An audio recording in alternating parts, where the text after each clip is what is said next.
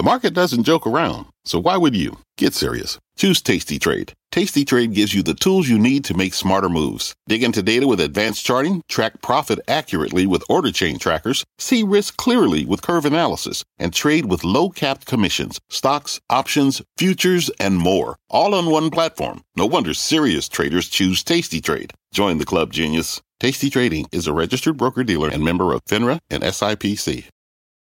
I'm Frank Holland, and you're listening to CNBC's Worldwide Exchange. Our show is live weekdays at 5 a.m. Eastern. Listen in.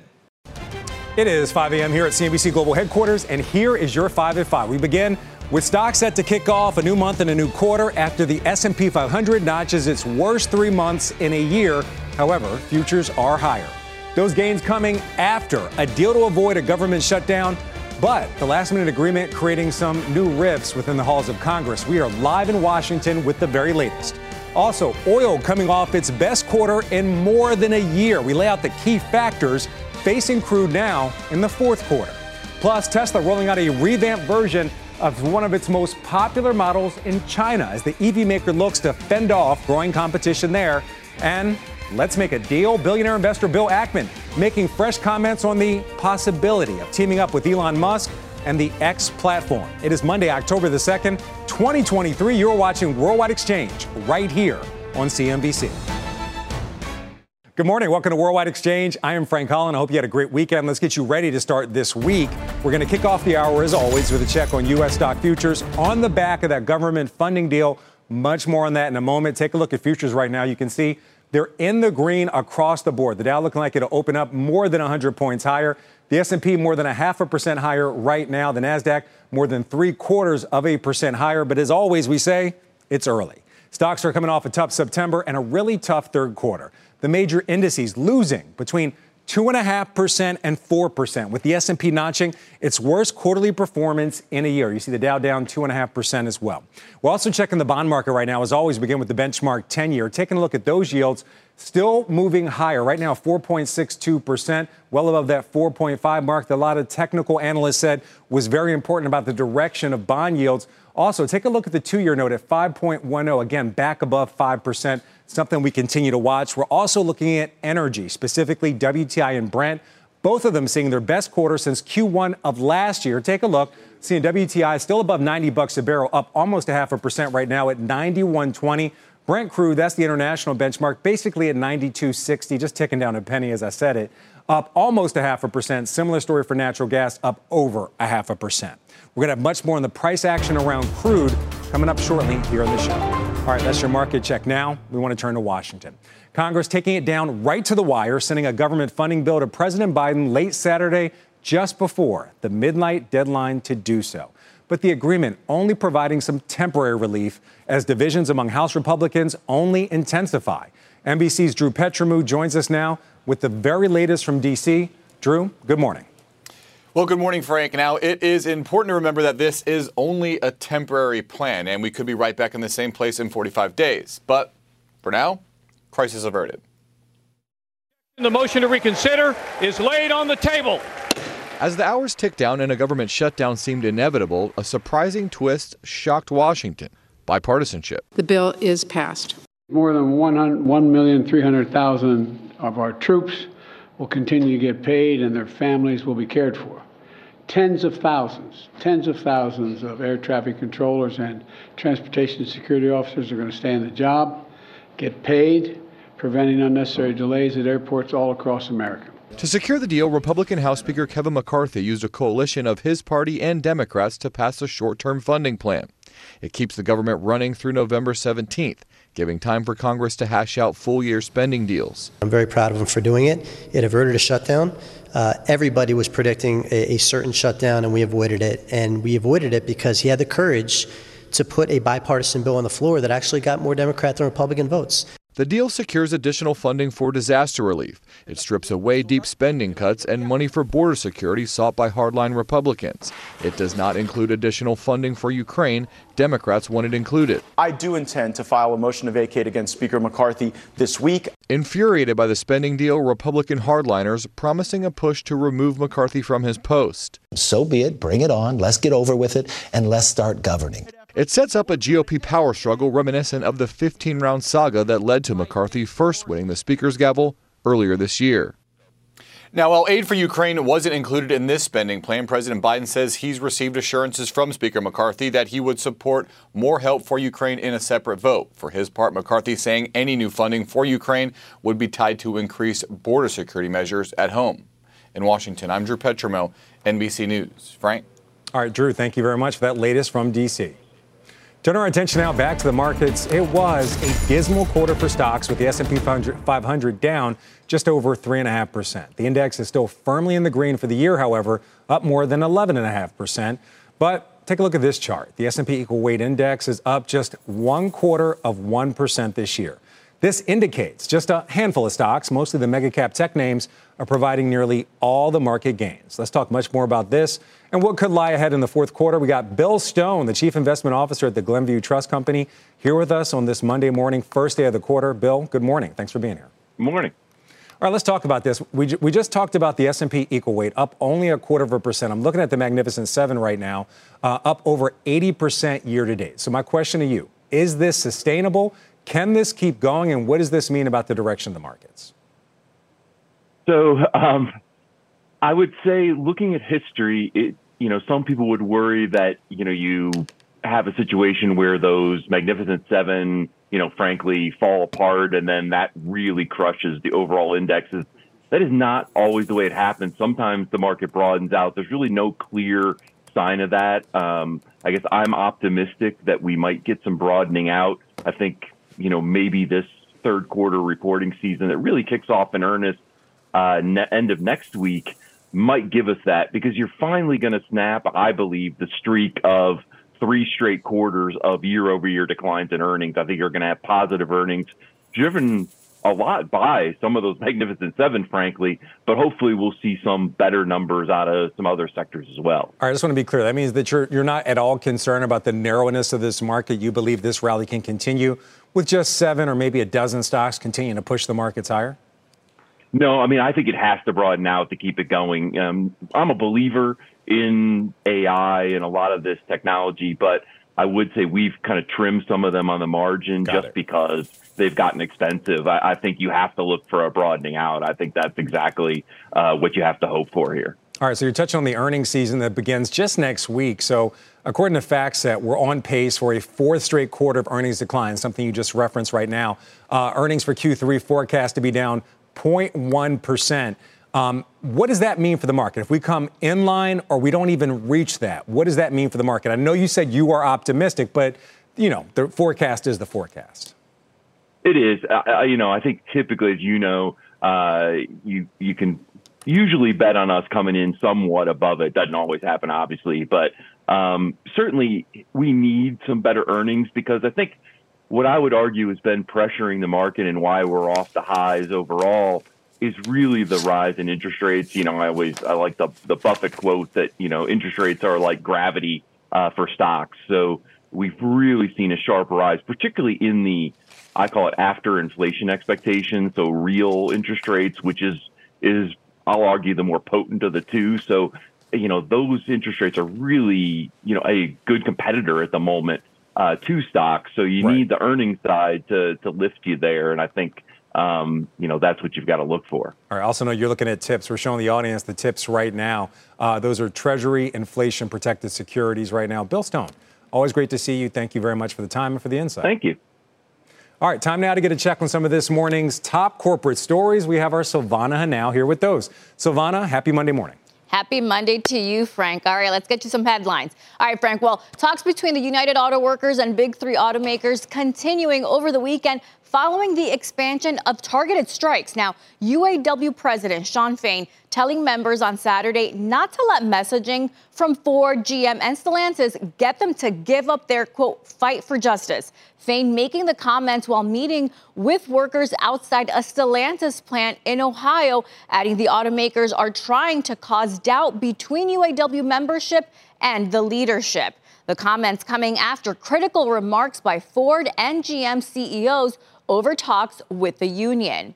The chairman of China Evergrande is reportedly being investigated on suspicion of transferring assets offshore while the indebted property developer struggles to complete unfinished projects. Now, this, according to the Wall Street Journal, the development comes after the embattled property developer revealed late last week that he was under police watch and was suspected of committing unspecified crimes. And Tesla rolling out an updated version of its Model Y in China. The car features minor changes to the exterior and interior, including a new wheel design. The starting price for the updated Model Y will remain at just over $36,000, Frank. Yeah, that price war continues over there in China. It really does. Yeah. Tesla shares up over 0.5% right now. Silvana, we'll see you later in the show. See you later, Frank. All right. A lot more ahead here on Worldwide Exchange, including that one word that investors have to know today. Plus, again, Capital's John Kilduff lays out the bearish signals that he's seeing that's putting pressure on oil and possibly preventing it from hitting $100 a barrel. And then later, the trial of FTX chief Sam Bankman-Fried set to get underway this week. What those hit hardest by the failed exchange's collapse are saying as FBF heads to court. And then later, Apple looking to offer a fix over complaints that its newest iPhone is red hot for all the wrong reasons. We have a very busy hour still ahead when Worldwide Exchange returns. Stay with us. From pit lane to podium, the Las Vegas Grand Prix is providing fans a race day experience at the speed they deserve. With the help of T-Mobile for Business, our 5G advanced network solutions are powering race day operations with event-wide connectivity. From streamlined gate entry to an immersive app, giving fans blazing fast access to the sport they love. This is accelerating innovation. This is the Las Vegas Grand Prix with T-Mobile for Business. Take your business further at T-Mobile.com/now. What does it mean to be rich? Is it having more stories to share or time to give? Is it being able to keep your loved ones close or travel somewhere far away? At Edward Jones, we believe the key to being rich is knowing what counts. Your dedicated financial advisor will take a comprehensive approach to your financial strategy to help support what truly matters to you. EdwardJones.com/findyourrich. Edward Jones, member SIPC. All right, welcome back to Worldwide Exchange. Taking a look at futures right now. We're seeing the Dow off of its highs of earlier today, looking like it'll open up about 90 points higher. Similar story for the S&P and the NASDAQ. Let's see how Europe is shaping up as its trading day gets underway. We have our Jumana Brzezinski in our London newsroom with much more on the early action. Jumana, good morning. Good morning, Frank. Well, European markets attempted to open up in positive territory this morning, but just in the last 20 minutes or so, a lot of that optimism has started to fizzle out, namely because of some persistently weak PMI manufacturing numbers. We got the final PMI manufacturing numbers for the month of September coming in line with the flash at 43.4. That is historically a very low level and continues to signal broad-based weakness when it comes to the manufacturing sector within Europe. France and Germany leading those declines, Spain and Italy faring somewhat less badly, but still showing that manufacturing weakness is still pretty widespread. In terms of sectors today, we're seeing a little bit of green in the mining space. Some of the likes of Glencore and Antofagasta trading up in positive territory. Banks, oil and gas also putting in good showing. But on the flip side, healthcare and chemicals are leading the declines. As for Asian Pacific markets, well, it is worth noting that China, India, and Hong Kong are all out for the Golden Week. So we're not going to get a lot of signals from there. But China activity indicator has signaled some stabilization, albeit at a low base. So perhaps a sign that some of the data there is beginning to bottom out. And then finally, a quick look at the Nikkei, negative handover overnight. One thing worth watching, though, is the yen. It is very close to breaking 150. And of course, the Bank of Japan announced a bond buying program for Wednesday. That's significant as well. All right, Jumana, thank you very much. Our Jumana Brzezinski live in our London newsroom. All right, turn our attention now to the energy market, specifically oil prices taking a look. Both Brent and WTI up just about under 0.5% right now, but both are also coming off a wild month and a wild quarter. WTI rising 8.5% during September, its fourth positive month in a row, and 28.5% for the third quarter. Brent also having a banner month, up nearly 10% and on a 4-month win streak. Prices on both benchmarks also posting their best quarterly performance since Q1 of 2022. For more on the outlook for prices in Q4 and the impact on inflation, let's bring in John Kilduff, again, Capital founding partner and a CNBC contributor. John, good morning. Great to have you here. Good morning, Frank. Great to be with you. So, John, I want to take you back just a bit. About 10 days ago, J.P. Morgan came out with a really bullish call on oil, saying that they forecasted $150 a barrel Brent crude, but that wasn't until 2026. But clearly, they saw a big upward trend when it came to oil prices. As we enter Q4, first day of the quarter, do you see that same upward momentum? I mean, I don't really, because we continue to see more oil be discovered, be put on the market.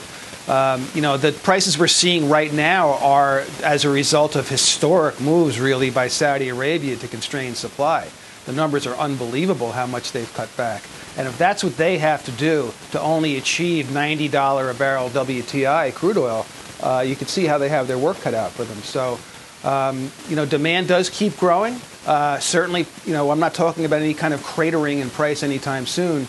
But certainly, Frank, these wild upside projections just have gone nowhere over the past several years. And that's because it's a dynamic market. I mean, right. The United States production has come way back.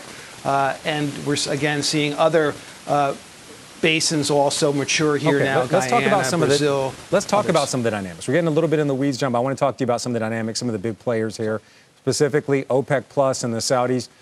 You just mentioned them a bit ago. Are you seeing a big change of direction or the potential for a change of direction from them? Well, there were murmurs in the market last week that the Saudis may be cooling their jets here a little bit in terms of trying to drive this price ever higher. They don't want the market to overheat. There is a meeting this Wednesday of OPEC ministerial ministers that will potentially set a slightly different course. The point here being, if the Saudis relent in the slightest, prices will retreat significantly again in response to any sort of wavering on their part. Because right now they are positioning themselves supply-wise to generate $100 plus crude oil, no question about it. All right, John, we got to leave the conversation there. John Kilduff from Again Capital. It is always great to see you. Thank you. Thank you. All right, coming up here on Worldwide Exchange, tracking the technicals within the markets after a pretty tough quarter. The signals that Bank of America says are needed for a positive Q4. We are back here on Worldwide Exchange in just one moment. Stay with us. From pit lane to podium, the Las Vegas Grand Prix is providing fans a race day experience at the speed they deserve.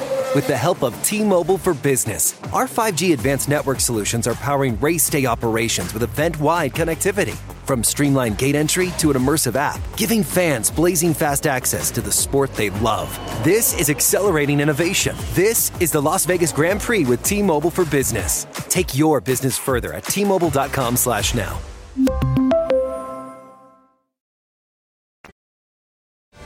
All right, welcome back to Worldwide Exchange. The next chapter in the collapse of failed crypto exchange FTX is set to begin tomorrow. Jury selection in Sam Bankman-Fried's trial, it gets underway. Ahead of that, those hardest hit by the bankruptcy are telling their side of the story to CNBC. Our Kate Rooney joins us now with more on what they're saying as this story continues to unfold. Kate, good morning. Hi, Frank. Good morning. So we spoke with some customers who lost millions on FTX, others who lost hundreds of thousands of dollars, and asked them to share their message to Bankman-Fried ahead of his trial. Here's what they said. What's my message to Sam Bankman-Fried if I could talk to him now? I don't know if it would get through to him, but I believe the worst thing he has done is the suffering he has caused to millions of victims worldwide. I would tell Sam, I mean, it's great that at least you're saying in the media that you want to make sure all the customers are right. I guess do the right thing then. I mean, serve your time, pay your penalties, and do the best you can for your users. My biggest advice to him is figure out what you can do to help all those people who lost their life savings in FTX. I don't know how you're gonna do it or what you're gonna do. Get it done.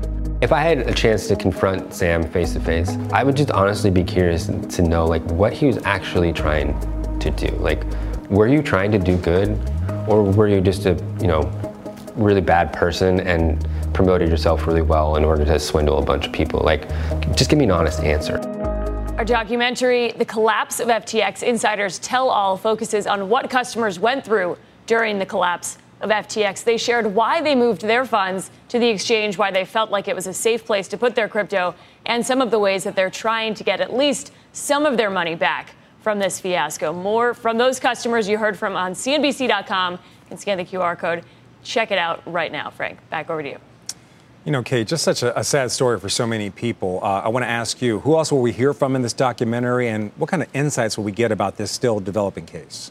So more from those customers you heard from who really were hit hardest by this. But there's other people involved. You've got some of the institutional investors, Anthony Scaramucci, for example, kind of speaks on behalf of some of the Silicon Valley, Wall Street types who invested in Sam Bankman-Fried and FTX. Scaramucci had some fascinating comments on sort of Sam Bankman-Fried's state of mind, really. He went down to the Bahamas right after the collapse. And then you've got people like Brett Harrison, who's one of the top executives over there. He was the head of FTX US, was somebody who worked closely with Bankman-Fried, and he had a close inner circle. He was really one of the few people who might know, some of the psychology of Bankman-Fried's leadership and how he ran the business. Really interesting insight from Brett Harrison as well. So a few different angles there. And some in-depth coverage of a story we've been covering. It's been almost a year, Frank. It's gone by quickly. Yeah, it's hard to imagine it's been almost a year. I mean, just so much has happened, and we've seen just the movements in the crypto market as well. Kate Rooney, it is great to see you. Looking forward to seeing that full documentary. Our Kate Rooney live at the NASDAQ. Thanks, Frank. You too. All right, still on deck here on Worldwide Exchange, the federal government officially filing charges over that massive leak of taxpayer data involving some of the country's richest citizens.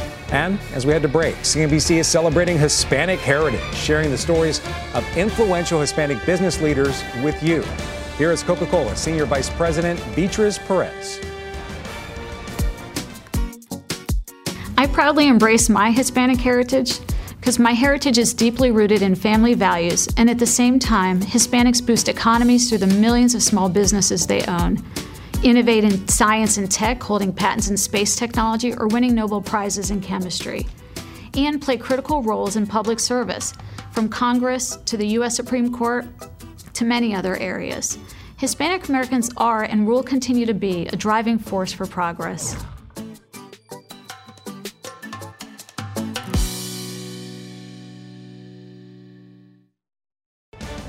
It is right around 5:30 a.m. in the New York City area, and there's just a lot more ahead here on Worldwide Exchange. Here is what's still on deck. Stocks looking to shake off its worst month of the year. As we get ready to kick off Q4, we're going to read the technical tea leaves. As some say, the market is at a very critical juncture. Plus, futures are higher this morning after Congress pulls off a funding deal just hours before the deadline. We're live in Washington with the new battles that are now taking shape. And X apparently marking the spot for billionaire investor Bill Ackman, reportedly eyeing some sort of a deal with Elon Musk and the social platform. It is Monday, October the 2nd, 2023. You are watching Worldwide Exchange right here on CNBC.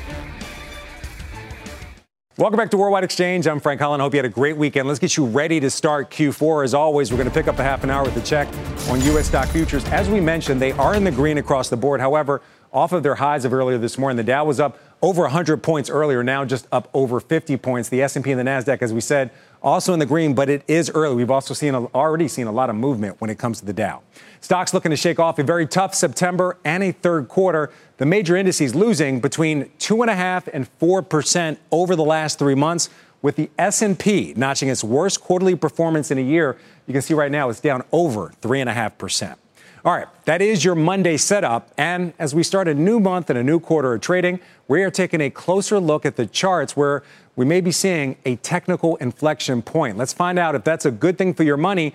We're going to bring in Stephen Suttmeier, Bank of America Merrill Lynch Global Research Chief Equity Technical Strategist. Stephen, good morning. It is great to have you here working the charts for us today. So you gave us some of your research. First, I want to start off with something. We're going to put up a chart right now, the S&P 500 chart. It broke below a key area of support at around 43.30 last week. What are the charts telling you? What do you see in this charts about the direction of the market going forward? Sure, Frank. So when you look at a market breaking the key support, which was right around 43.25, 43.35, what it tells us is that prior support becomes a resistance going forward. So today we could, I don't know, we have a good rally in the day, we could test it. But I think we're going to struggle with that level. Start of October. October can be a volatile month. So what I think happens is we stall around that level and perhaps trend down towards the 4,200. Why is 4,200 important? Well, think about this. It's a rising 200-day moving average. It's a 50% retracement of the rally from March into July. And it's also where we broke out from in June. So I think that's very important. I mean, if things get really volatile, and sometimes October is known for that volatility, Maybe you need to see a 61.8 retracement, and that would get you towards 4,100. But for now, we're thinking 4,200 should be a reasonable area to start thinking about, you know what, maybe we can find some support here. And as long as we're above that, I think the equity market could be fine for Q4. So just to be clear, today's 200-day moving average is now the area of support for the market, where previously it was up here at 43, about 43.30, 43.25 or so. Yes, exactly. Yeah, so we broke out above last August high and then retested it and broke below it. Right. So yes. So here on the show, I know you watch. Yep. We've seen a lot of seasonal weakness, and we've talked about a lot of seasonal weakness, kind of a September slide for equities. You're actually looking at the 40-day moving average. We don't talk about this very often. What's that telling you, and why is that meaningful? Okay, well, yeah, the next chart's actually the 40-week moving average and the 200-week moving average. And it's important because we look at cyclical and secular trend. So cyclical trend is defined by the 40-week moving average, which is rising, as you can see on this chart here. And then you got the 200-week moving average, which is your secular trend measurement. So we believe we're actually in a cyclical bull, secular bull. So what we like about what's going on in the market here is we had a correction in a secular bull market, and we moved back above the 40-week moving average. This reminds us of past periods. COVID, China trade war in 2019.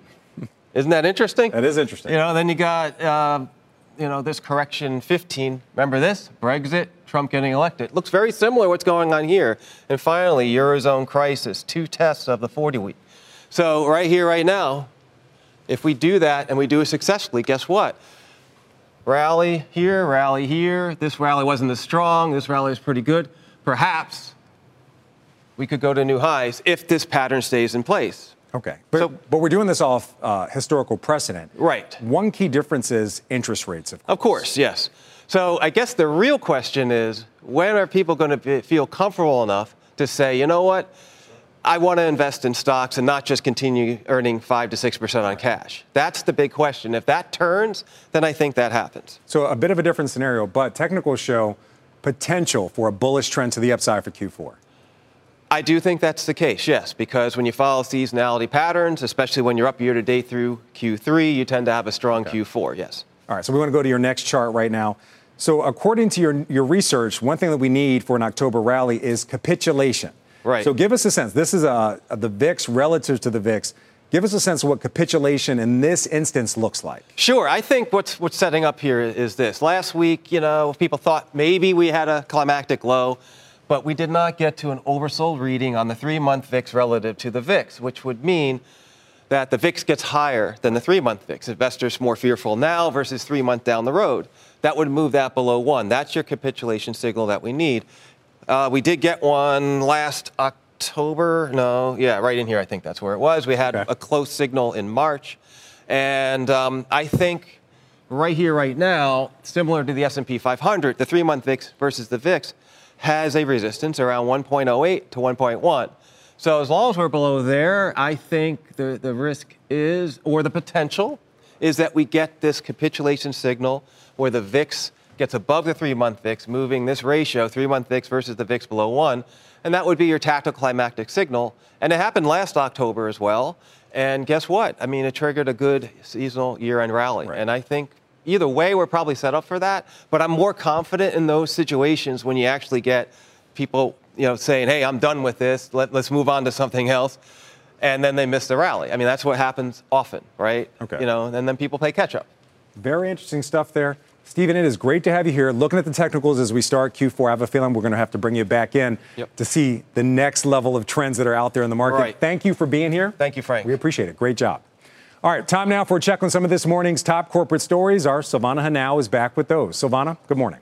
Hey, Frank, good morning. Approximately 4,000 United Auto Workers reaching an agreement with Volvo Group's Mack Trucks over the weekend to significantly increase wages and continue benefits for both employees and their families. The temporary agreement, which still needs to be ratified by the UAW, comes as thousands of auto workers enter the 3rd week of striking against Detroit's big 3 automakers. Bill Ackman reportedly showing interest in an investment deal with Elon Musk's X Corp aimed at private companies looking to raise $1.5 billion or more and potentially taking them public. The Wall Street Journal says the investment is a new class of special purpose acquisition companies, or SPACs, pitched by Ackman 2 years ago with approval from the SEC coming on Friday. Ackman will likely have more on this coming up at 8 a.m. Eastern on Squawk Box. Be sure to watch that. And Apple announcing plans to issue a software update to address customer complaints of the new iPhone 15 models getting too hot. The company citing bugs in apps and the iOS 17 itself as the reasons for the issue, and that it's normal for devices to, feel warm when being used for lengthy amounts of time. Apple adding the software update will not reduce the performance of the new models, Frank. I don't have that problem. I didn't get the new one, so. Yeah, I haven't upgraded yet either, so it's a reason for me to save a couple bucks for now. Yeah, I'll just wait. I'll wait. Maybe I'll wait for 16, Savannah. Same. We'll see. All right, Savannah Hanel, thank you very much. Sure thing. All right, now we want to turn our attention to D.C. and the drama in the nation's capital. Congress taking the risk of a potential government shutdown right to the edge, getting a deal done and sending it to President Biden just before the midnight deadline on Saturday. But the agreement only kicking the can down the road slightly as Republicans in the House, they find internal tensions just boiling over. Our Emily Wilkins joins us now with the very latest on what's going on in D.C. Emily, good morning. Good morning, Frank. Well, as you mentioned, Congress just narrowly averted a shutdown over the weekend after House Speaker Kevin McCarthy ditched his strategy of trying to appease hardliners in his own party and worked with Democrats to pass a stopgap bill to fund the government until November 17th. But now McCarthy is going to have to fight for his speakership. Congressman Matt Gaetz said that he will start a process to remove McCarthy from his leadership position, but whether it's successful or not is likely going to depend on whether Democrats decide to back McCarthy. If they don't, the House could go into a complete standstill while members decide who the next speaker will be. We'll be right back where we were in January of this year, and that's not good for a lot of lawmakers. Congressman Brian Fitzpatrick, a Republican from Pennsylvania, told NBC over the weekend that spending time fighting over whether McCarthy should be speaker takes lawmakers' attention away from bigger issues. It's going to grind operations here to a halt, and we have a lot of threats. With China, Russia, Iran, we have internal challenges here in the United States with our border, with inflation, with crime. That's what we should be focusing on, not this. Congress this week is expected to continue moving ahead with bills that will fund the government in the long term. The House and Senate Democrats are also prepared to make an additional push for aid to Ukraine. Now, that was not included in the stopgap measure over the weekend. But McCarthy has said that any aid to Ukraine has to be paired with policy changes at the southern border to limit immigration. Frank, Congress has cleared this initial hurdle. They've averted a shutdown, but they still have a long way to go at this point before the government is really funded for next year. And this sort of kicking the can down the road is no longer something they're doing. All right, Emily, I got a couple questions for you. First, any potential market implications to this drama around Speaker McCarthy and the next funding fight? And then also, what is the future for the House Speaker? We have a short-term deal about the shutdown. What about his long-term future as the leader of his party? I think those are both really great questions, Frank. I mean, starting with the markets, you definitely saw Moody's come out and say, hey, if there is a shutdown, that's going to negatively impact the U.S.'s credit rating. Obviously, shutdown is averted for now, but with Moody's and even a little bit with Fitch's rating drop earlier this year, one thing they cited was just kind of this general sense of dysfunction, the sort of not knowing how things are going to go, walking right up to deadlines, waiting until the last minute. So I think there is probably still some concern about there, like, okay, we cleared this hurdle, but now we've got another one coming up in less than 50 days. And for McCarthy, it'll be very interesting to see how this plays out. There's a lot of questions as to whether the House could go back to that rules package that was passed earlier in the year, make some changes so things are just a little bit less chaotic when it comes to the House floor. And of course, there are just a lot of questions about McCarthy in general. On one hand, he's really being applauded from both sides for being able to avert a government shutdown. But on the other hand, there's just this real strong opposition to him working with Democrats to get that done. All right, a lot of questions going forward. Our Emily Wilkins live in D.C. Emily, always great to see you. All right, coming up here on Worldwide Exchange, what a massive IRS data leak of returns from some of the nation's wealthiest people means for the safety of your tax info. The latest on that high-profile case when Worldwide Exchange returns. Stay with us. Welcome back to Worldwide Exchange. It's time now for your morning call sheet. We begin with Piper Sandler raising its rating and price target on Datadog, moving it to overweight and $115 per share. It says easing cloud headwinds and opportunities around security and AI could be big benefits for Datadog. Those shares you can see right now up more than 3% in the pre-market. And Mizuho downgrading its rating and price target on toast to neutral and $16 per share. It says it sees near-term headwinds for the stock, including challenges breaking through on enterprise and the restart of student loan payments. Shares of Toast this morning down more than 2%. Time now for your global briefing. We begin with the Bank of Japan announcing plans to buy extra amounts of 5 to 10-year bonds as it looks to slow down the rise in yields, which are currently sitting at their highest levels in a decade. The move coming after policymakers conducted an unscheduled operation last week as investor demand for the country's debt continues to slump. We're also looking at the EV market. Shares of Li Auto, they're moving higher right now in the pre-market. The EV company posting record sales numbers for the 6th consecutive month this year due to enthusiasm over new models and increased availability of charging stations. Li says it delivered over 36,000 vehicles in September, up more than 200% year over year. You can see those shares are up more than 1.5%. And major European telecom groups are calling on the EU to push for fair contribution fees from big tech companies for using their networks to drive traffic growth. The Financial Times reporting executives of 20 groups have signed an open letter to the European Commission saying regulators need to take action in order to help secure future investments in 5G and fiber networks. Turn our attention now back to the U.S. A former IRS contractor has been charged with leaking information from the tax returns of thousands of our country's wealthiest people. That includes former President Trump. Our Robert Frank joins us now with more on the suspect and the broader impact of this leak. Robert, good morning. Good morning, Frank. Good to see you. Well, federal prosecutors charged that IRS contractor with leaking the tax returns of thousands of wealthy taxpayers. Charles Littlejohn of Washington, D.C. faces up to 5 years in prison after being charged with unauthorized disclosure of that tax information.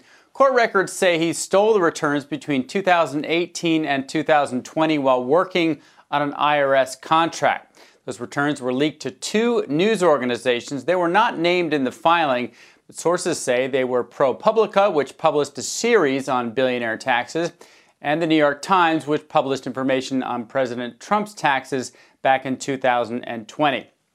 Ken Griffin, the CEO of Citadel, sued the IRS after his taxes and income appeared in one of those articles. That suit is still active. Griffin saying in a statement that, quote, he continues to be frustrated by the IRS's failure to protect personal data.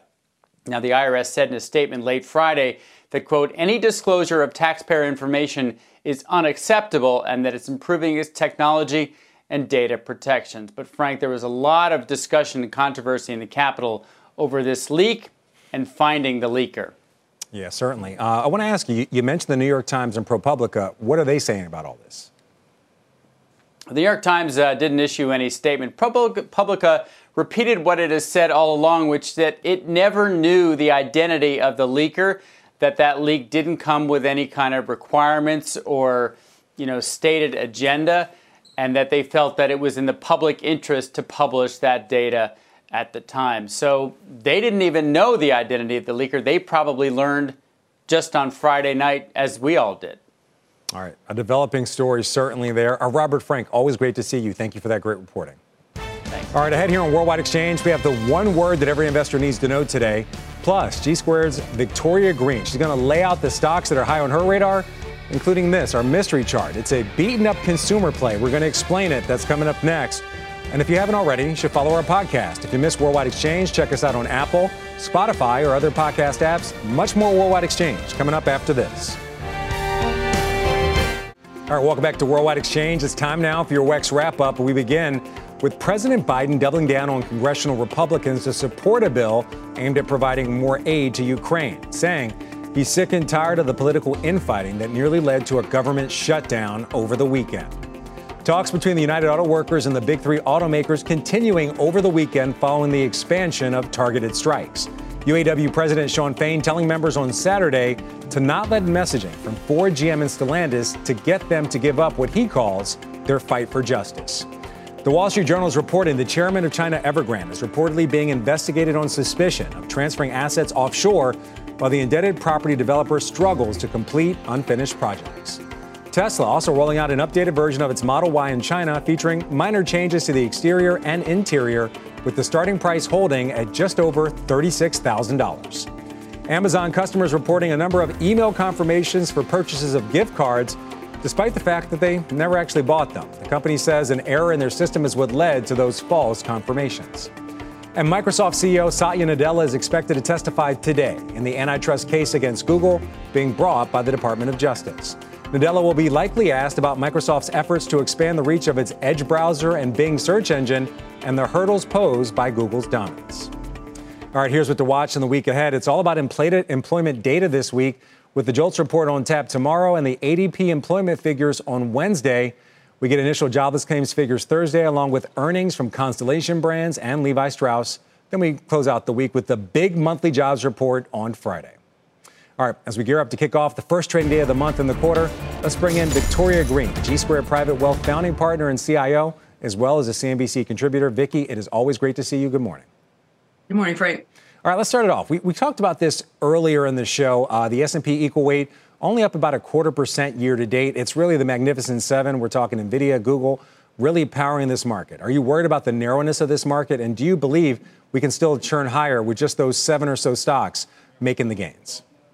Well, they have to. There's no way the S&P moves without those 7 stocks going up further. And for now, the uptrend is still intact. So until you see it kind of violate that 4,200, 4,180 level, you do have some hope we can still have this year-end rally. But they're going to be weighed on by these higher rates. You know, the 10-year keeps its march on up. I think it's up 5 basis points this morning. If the 10-year gets closer to 5 and we get higher for longer and one more rate hike, that is a lot of headwinds for growth stocks and long duration stocks. So I'm just a little concerned about how sustainable this rally is. And I think we're going to be looking at choppy churn to the end of the year. So wait, really quick, Vicki, you're saying the Magnificent Seven has to move higher, but just a couple of weeks ago, we heard people saying the market has to actually broaden out to keep the rally going just because of allocation limits for a lot of fund managers and things like that. But you're saying you actually need these Magnificent Seven and you're not as worried about the rest of the market?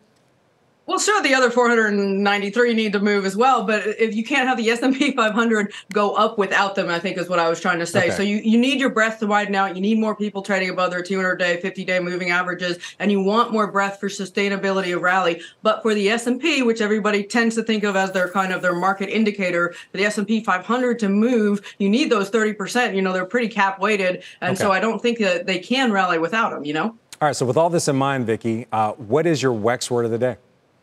It's cliffhangers, and I don't just mean about talking about the standoff we saw in Congress. It's my absolute favorite Price is Right game, and that is what I feel like the market is in right now, especially the Fed. Cliffhangers with that little mountain climber game. You remember it? With a guy trying not to fall off the edge. They want to get as high as possible without pushing it over the edge, and I just don't see how the Fed avoids kind of this cliffhanger problem of how high do you go without going too far. So I think it's my theme for the fourth quarter. How far can we get up this mountain without coming off? All right, so really interesting. So you're saying it's a bit of a cliffhanger, but right now I'm looking at the CME FedWatch tool, more than a 70% chance of no rate hike. So in addition to a broadening out of the rally, the Magnificent Seven performing well, do you believe that we need at least one more pause to keep this rally going for the next month?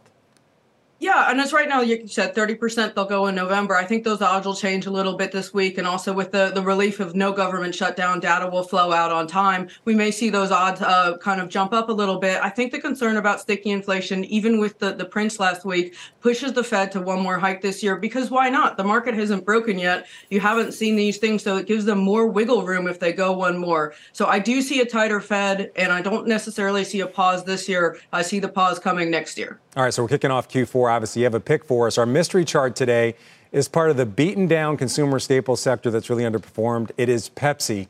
Why is now the right time to buy Pepsi?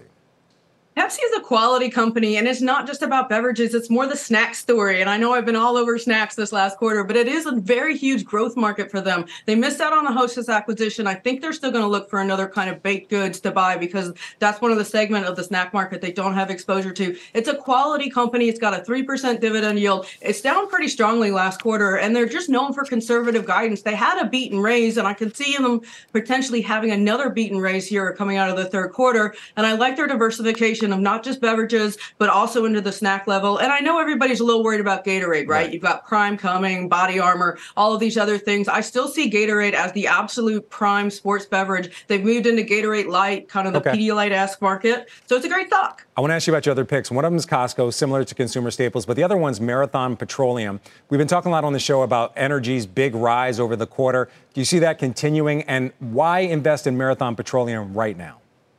I see refiners in a great place. Their crack spreads should continue to widen as we've seen prices stabilize, and they actually are going to have to run at higher rates than they typically do in the fall. They typically go down a little bit and have a little less runtime because they're doing maintenance. But the physical demand for crude and for diesel and petroleum refined products is extremely high right now. Physical market's extremely tough. So I see them being able to generate more and more cash flow, and their debt and their balance sheet is minimal. They've got less than $1 billion, I think, coming due in 2024. So all of that cash flow is coming back to investors. It's not necessarily having to be driven into debt repayments or refinancing. All right, Victoria Greene, it is always great to see you. Thank you for your picks. Marathon Petroleum, Pepsi, and Costco. Have a great day. All right, taking a quick look at futures right now, we're seeing they're in the green across the board, but well off their highs of earlier this morning. The Dow only up about 60 points right now. Earlier was up over 100 points. Also taking a look at bonds right now. As always, begin with the benchmark 10-year. Seeing that at 4.62. Still elevated. The 2-year back above 5%. One quick look at oil. We were just talking about it just a minute ago. WTI, the U.S. benchmark, moving higher from earlier this morning, up 0.75%. Similar story for Brent crude. Natural gas easing just a bit, up under 0.25%. We're going to leave it there. We got Squawk Box coming up next. Have a great day. You've been listening to CNBC's Worldwide Exchange. You can always catch us live weekdays at 5 a.m. Eastern. From a flat tire in the city to a dead battery on a distant drive, AAA is partnering with T-Mobile for Business to accelerate response times and get more drivers back on the road fast. Our nationwide connectivity powers location telematics, so AAA's fleet can find stranded drivers quickly while being fully equipped with the in-vehicle tools to have answers when they get there. This is elevating the member experience. This is AAA with T-Mobile for Business. Take your business further at T-Mobile.com/now.